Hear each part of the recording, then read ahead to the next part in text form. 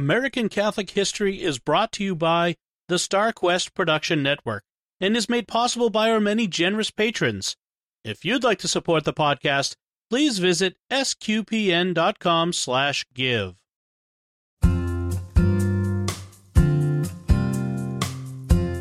Hello, and welcome to American Catholic History. I'm Noelle Heaster-Crowe. And I'm Tom Crow. Today, we're talking about the church that William Jennings Bryan dubbed the Cathedral of the Plains.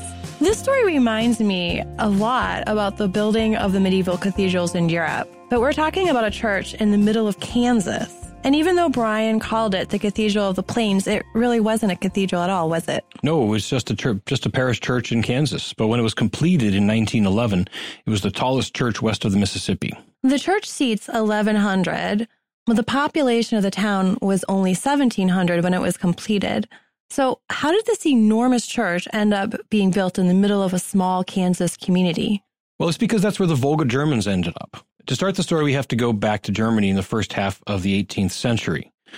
War was raging with the Protestant Prussians on one side and then the Catholics of France and Austria on their own sides, and caught in the middle were these German Catholics along the River Rhine. Catherine the Great, in 1762, Empress of Russia, put out invitations to farmers all over Europe to say, hey, I'll give you land if you come and do your farming here. Well, these Germans took her up on the offer, and they settled around the Volga River there in Russia. She promised them land. She promised them autonomy, basically. She promised them they wouldn't be conscripted into war. They could live in peace, just farm the land.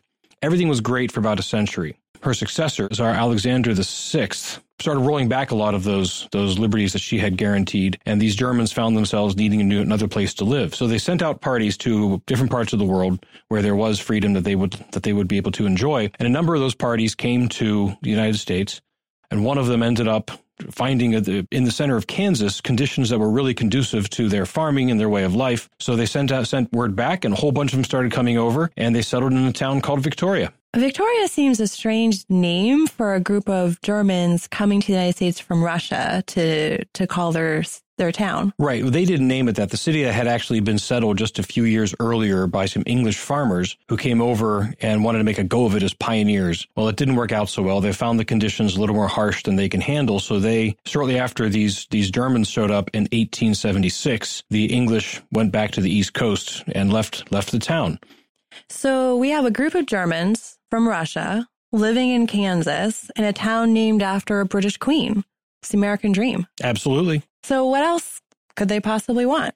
Well, they needed a church. The British farmers did not build a church, at least not a Catholic church. Initially, they erected a cross at the center of town as their locus of prayer. Then a simple lean-to attached to a house was their first purpose-built church. There were circuit priests who had come to town on the weekends to offer mass, and the community just kept growing through immigration and by having children. Within 2 years, they had grown so much, the Diocese of Leavenworth needed to petition the German Capuchins based in Pittsburgh, Pennsylvania, to send priests. By the time the friars arrived in 1878, the community had erected their first standalone church, but it was already too small. So in 2 years, they'd already outgrown another church. Yeah.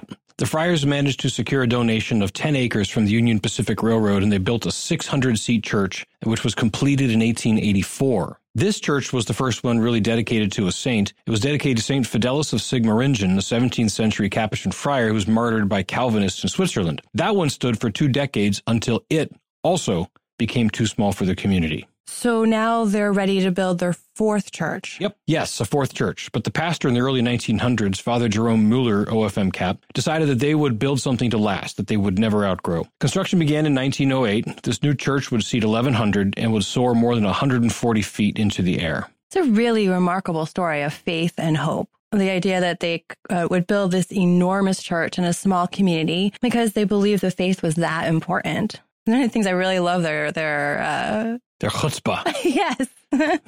Go big or go home, right? Yep. But they couldn't go home, so they went big. So to make this new, huge, grand church possible, Father Mueller required every male, 12 years and older, to provide $45, 6 cartloads of limestone, and 4 cartloads of sand each year until the church was completed. That must have been quite a burden, especially some of those families must have been, large Catholic families. Oh, yeah. They would have lots of sons, lots of kids, lots of sons. To put the burden in perspective, the limestone came from a quarry 7 miles away, cut into 10-foot-long sections that were 8 to 12 inches square. So these were massive. And the $45, if you were to look at that in 2019 dollars, would be about $1,237. This was required of every family for every 12-year-old and older male. Some of the families actually took out loans to be able to afford it, but they did. In just 3 years, the massive, glorious church was completed. At the time, like I said before, it was the tallest church west of the Mississippi. Really a remarkable achievement. You know, when we were researching this story, we found an interview from the early 1970s with a man named John Dinkle, who had worked on the church with his family, and he was just 15 when it was completed. So it was really interesting. He was talking about how when it was their family's turn to go get the sand or the stone, that they would spend all day doing it and would make 2 and sometimes even 3 trips back and forth to bring all the sand there. And then when he was asked why they did it, he said, "You must remember that when my parents came here, they were poor farmers, but the church was important. It was more important than anything else, just as it had been in Russia and before that in Germany. They wanted the church and they wanted it in a hurry so they could worship there in their lifetime." So these Volga German peasant farmers built this enormous church on the prairie. And it's not surprising that someone like Brian would call it the Cathedral of the Plains. Right. Yeah. Brian, who was not Catholic, he was Christian, but he was not Catholic. He had been the Democrat nominee for president 3 times. And